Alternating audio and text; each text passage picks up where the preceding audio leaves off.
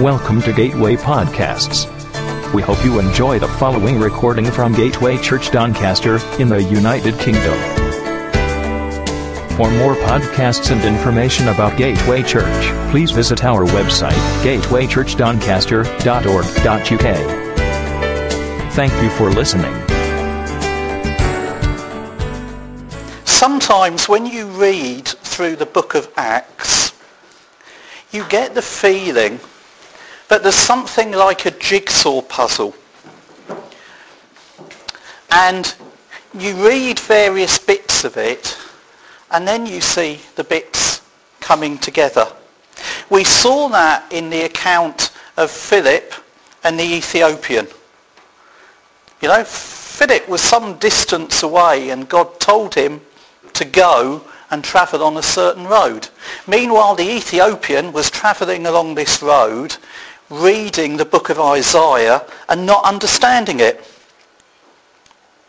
And then somehow God put those two pieces of the puzzle together and something more of the picture began to emerge.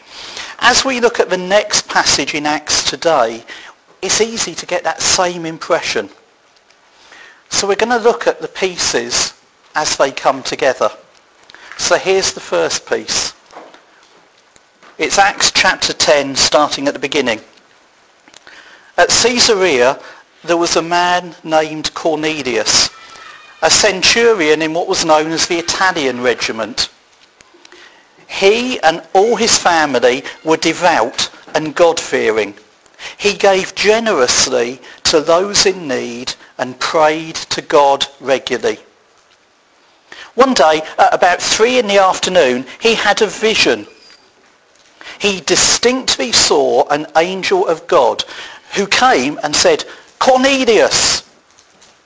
Cornelius stared at him in fear. "What is it, Lord?" he asked. And the angel answered, "Your prayers and gifts to the poor have come up as a memorial offering before God. Now, send men to Joppa and bring back a man named Simon who is called Peter.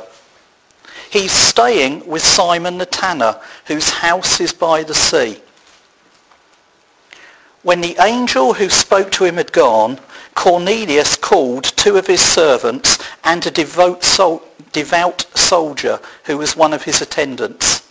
He told them everything that had happened and sent them to Joppa. So what can we learn from this passage? Cornelius was a centurion. He was in Caesarea. Now that was a Gentile town. He was with a regiment from Italia, as it was called in those times, the Italian regiment. And like other centurions that we meet in the New Testament, he'd have been a man of some reputation. He would be quite well known, he'd have a good reputation, and he'd have been a Roman officer in charge of a cohort, probably anything up to 600 men. And he's described in a term, God-fearer. Now what that means is he was showing an interest in Judaism, but he hadn't gone through the formalities to convert fully to Judaism properly.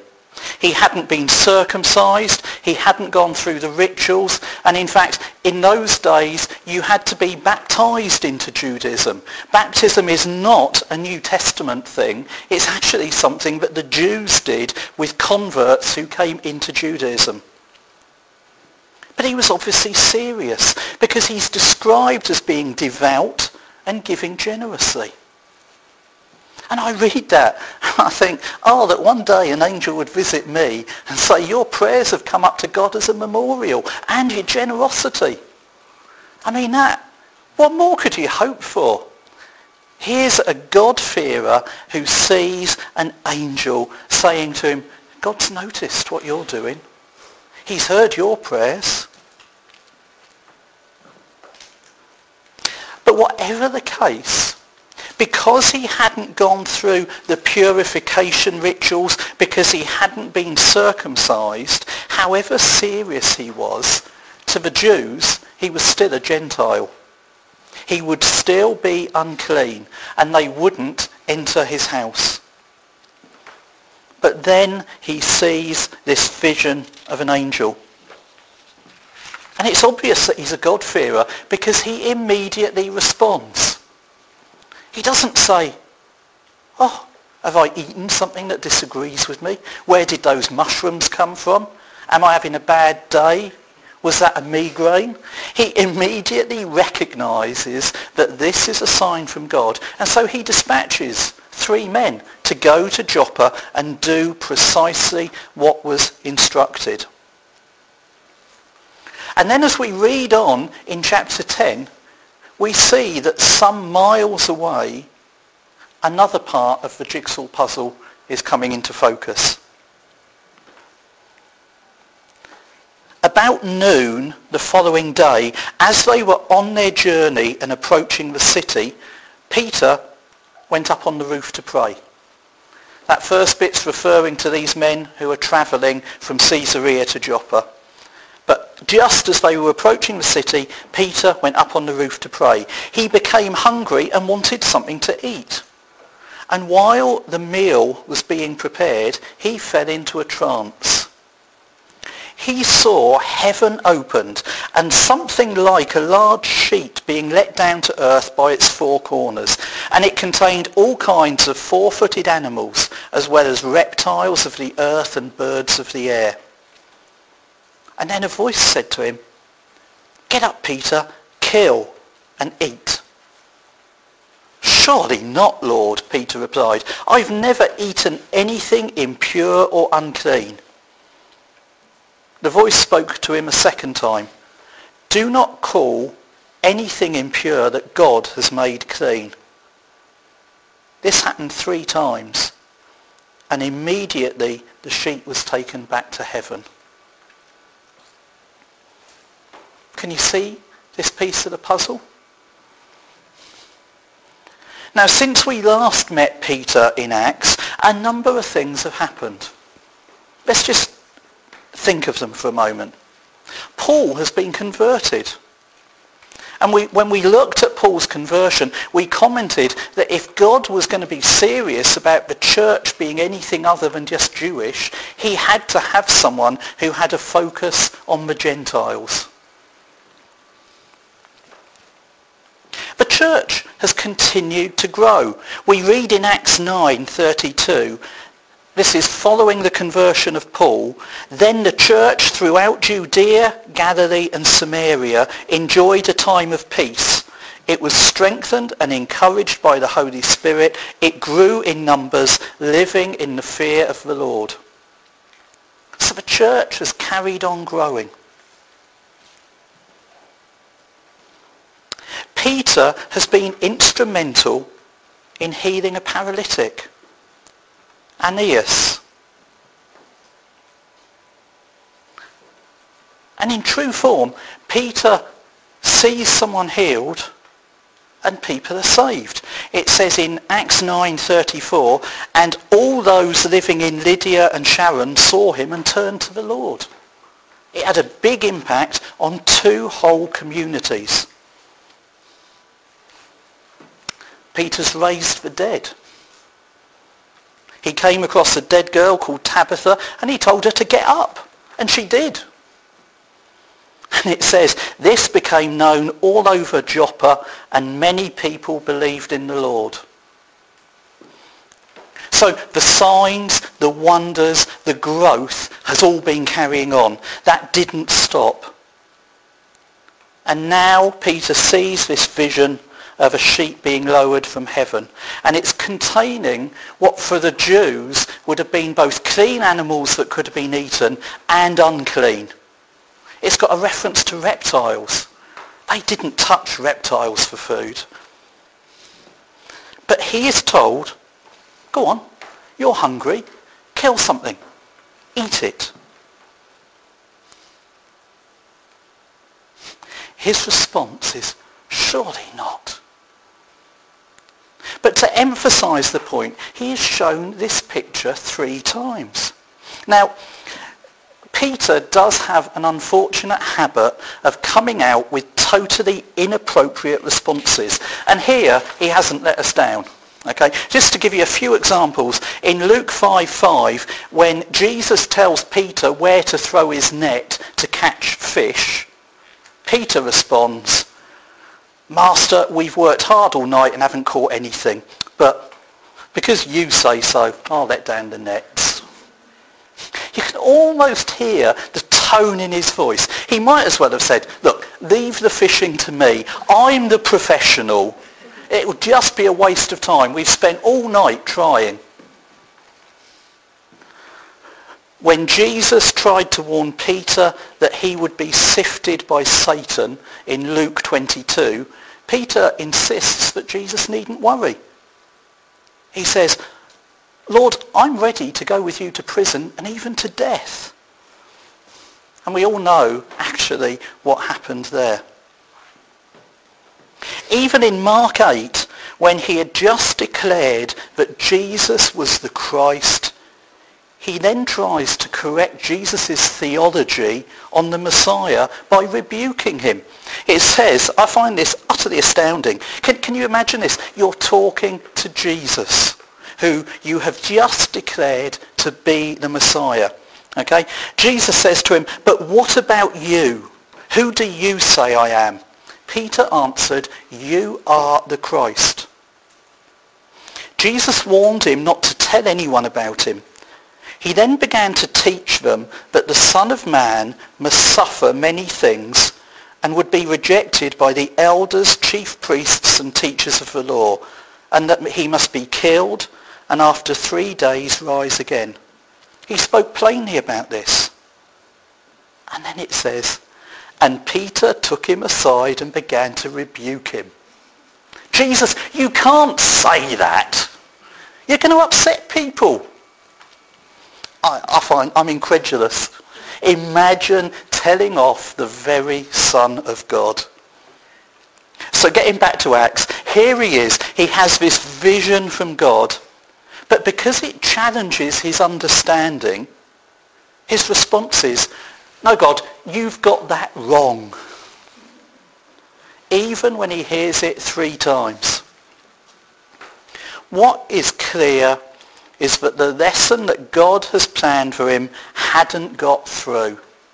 As we've looked through Acts, I know I've said a number of times, the penny hasn't dropped yet.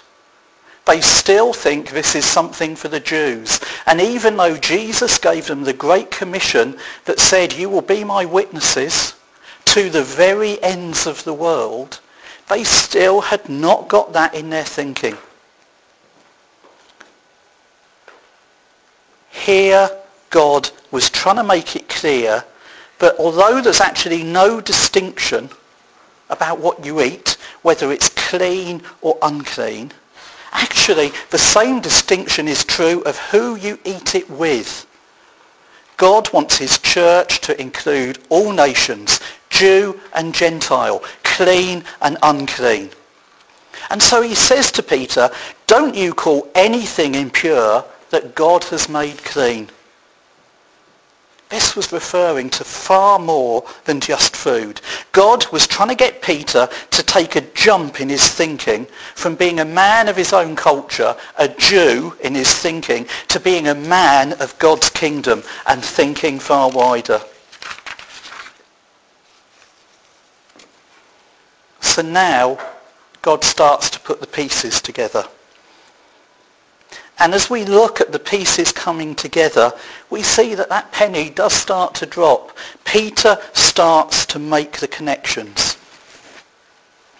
It says in verse 17, while Peter was wondering about the meaning of the vision, the men sent by Cornelius found out where Simon's house was and stopped at the gate. They called out, asking if Simon, who was known as Peter, was staying there. While Peter was still thinking about the vision, the Spirit said to him, "Simon, 3 men are looking for you. So get up and go downstairs. Do not hesitate to go with them, for I have sent them." Peter went down and said to the men, "I'm the one you're looking for. Why have you come?" The men replied, "We've come from Cornelius the centurion. He's a righteous and God-fearing man who is respected by all the Jewish people.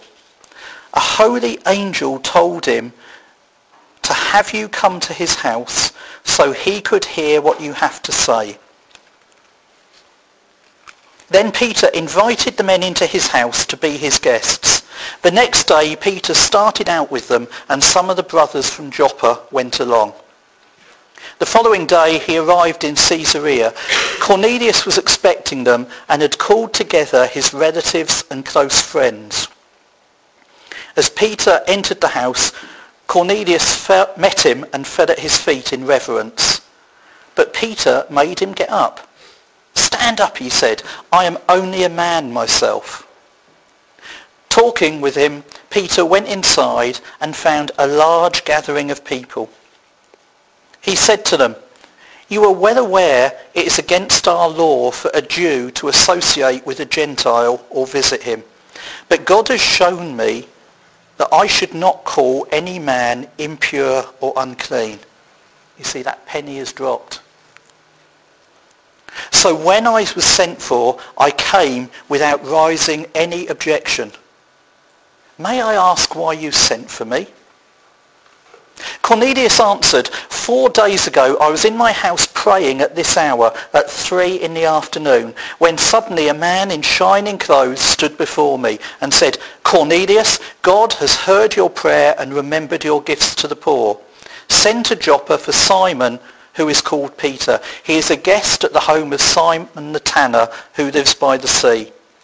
So I sent for you immediately, and it was good of you to come. Now we are all here in the presence of God to listen to everything the Lord has commanded you to tell us." Then Peter began to speak. "I now realize how true it is that God does not show favoritism, but accepts men from every nation who fear him and do what is right. You know the message God sent to the people of Israel, telling the good news of peace through Jesus Christ, who is Lord of all. You know what has happened throughout Judea, beginning in Galilee after the baptism that John preached, how God anointed Jesus of Nazareth with the Holy Spirit and power, and how he went around doing good and healing all who were under the power of the devil, because God was with him. We are witnesses to everything he did in the country of the Jews and in Jerusalem. They killed him by hanging him on a tree, but God raised him from the dead on the 3rd day and caused him to be seen. He was not seen by all the people, but by witnesses whom God had already chosen, by us who ate and drank with him after he rose from the dead. He commanded us to preach to the people and to testify that he is the one whom God appointed as judge of the living and the dead.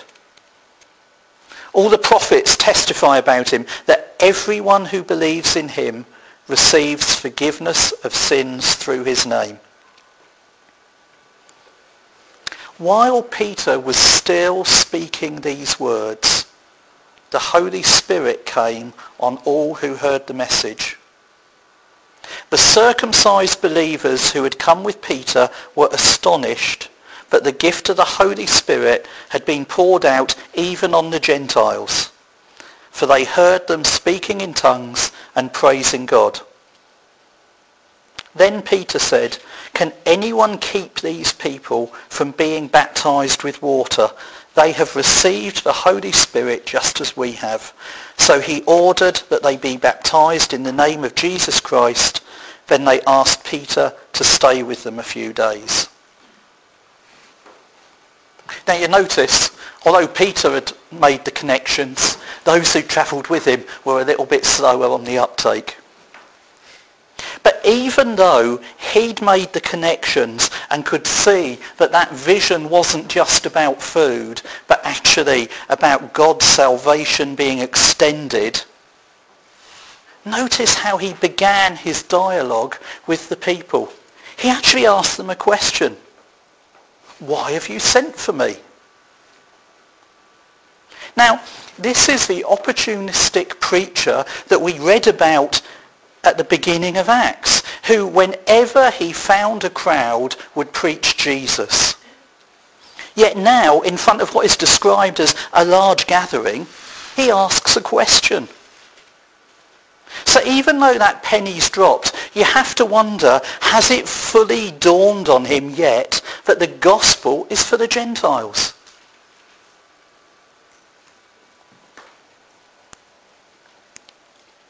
If we look back at Luke 24 verse 46, he'd heard something from Jesus. This is something Jesus had told them. It says, he told them, this is what is written. The Christ will suffer and rise from the dead on the third day, and repentance and forgiveness of sins will be preached in his name to all nations, beginning at Jerusalem. It shouldn't have been a shock. But because Peter was looking at everything through his Jewish worldview, where Jesus had said to him, repentance and forgiveness of sins will be preached in his name to all nations, that got translated to say it will be preached in his name to the Jews of all nations, beginning at Jerusalem.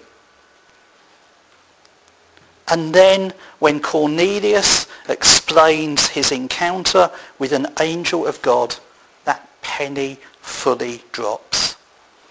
And so Peter preaches the gospel. He emphasizes the life of Jesus, his death, his resurrection, and the coming judgment, and that forgiveness of sin is available through him. Now, in Acts 2 at Pentecost, we saw a situation where the Spirit fell and empowered the preaching.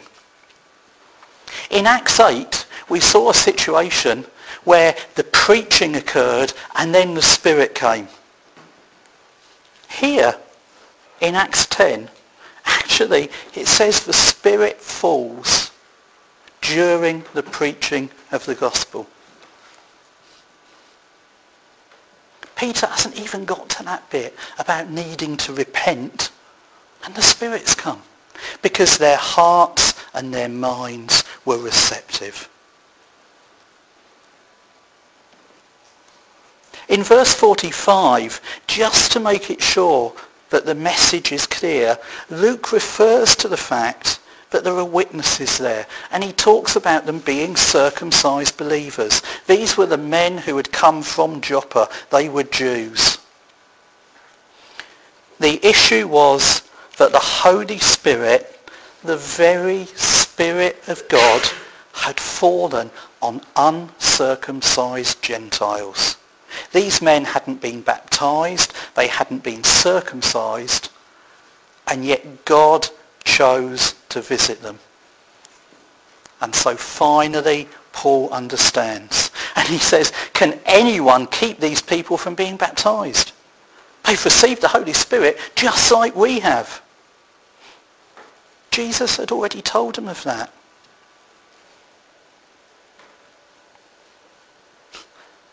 At one point, Jesus, this is what's recorded, it says, after he'd left the crowd and entered the house, his disciples asked him about the parable.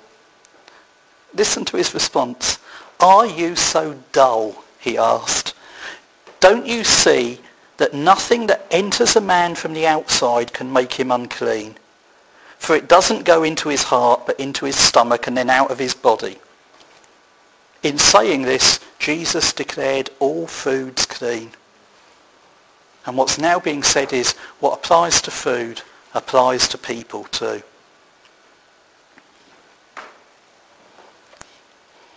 Inevitably, the news spread. And as we go into the beginning of the next chapter, what we hear is that the news reaches Jerusalem. It says the apostles and brothers throughout Judea heard that the Gentiles also had received the word of God. So when Peter went up to Jerusalem, the circumcised believers criticised him and said, "You went into a house of uncircumcised men, and ate with them." Peter began and explained everything to them precisely as it happened. And then we read a second narrative of the story. But he notes in verse 12 that he had witnesses with him.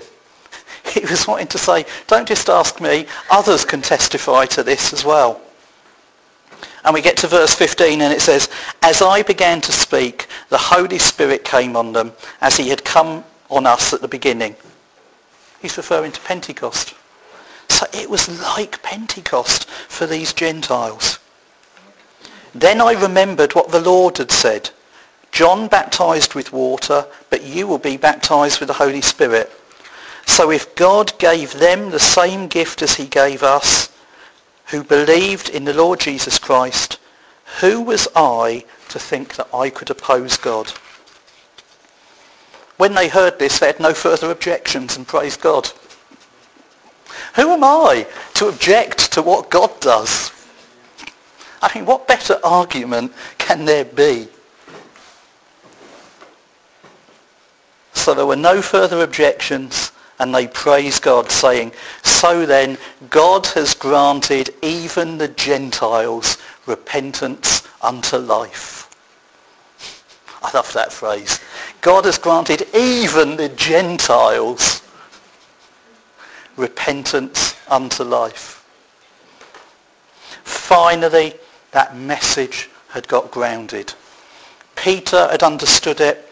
The believers in Jerusalem had accepted it. And they'd started to overcome their cultural prejudices.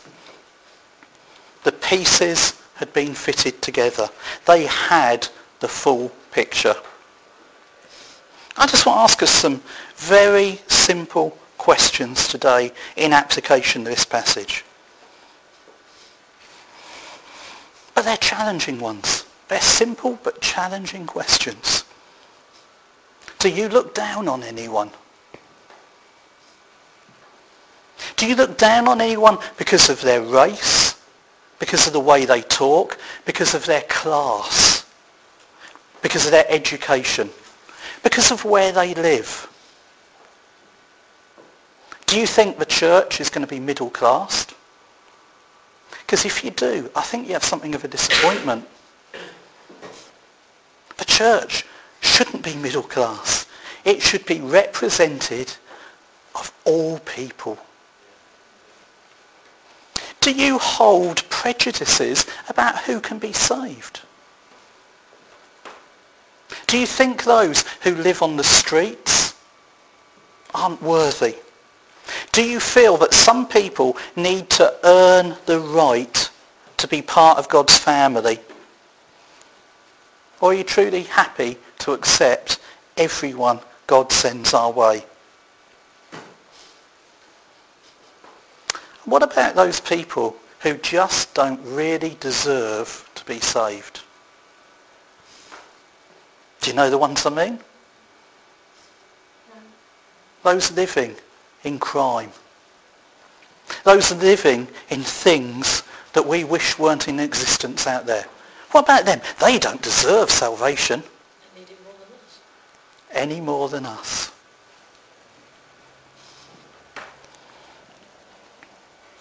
But the most important point, if God starts to challenge your understanding or starts doing something new in his church or amongst us, will you be like Peter and say, surely not? Or will you embrace it? If we were to have such a visitation of the Holy Spirit one morning that we couldn't stand, Just like the priests in the Old Testament, when the glory, the Shekinah glory of God fell in the temple, and it said they couldn't stand, they couldn't maintain their duties. Will you embrace it? Or will you say, surely not God? I'm going to leave you to think about those things. Because actually, they deserve thinking about. I believe God has on his heart a church that is representative of all nations and people, where race, class, education bear no place, no distinction. And I'd like to think we're a church that if God were to visit us and do something new, that we would embrace it. But I'll leave that for you to ponder. Amen.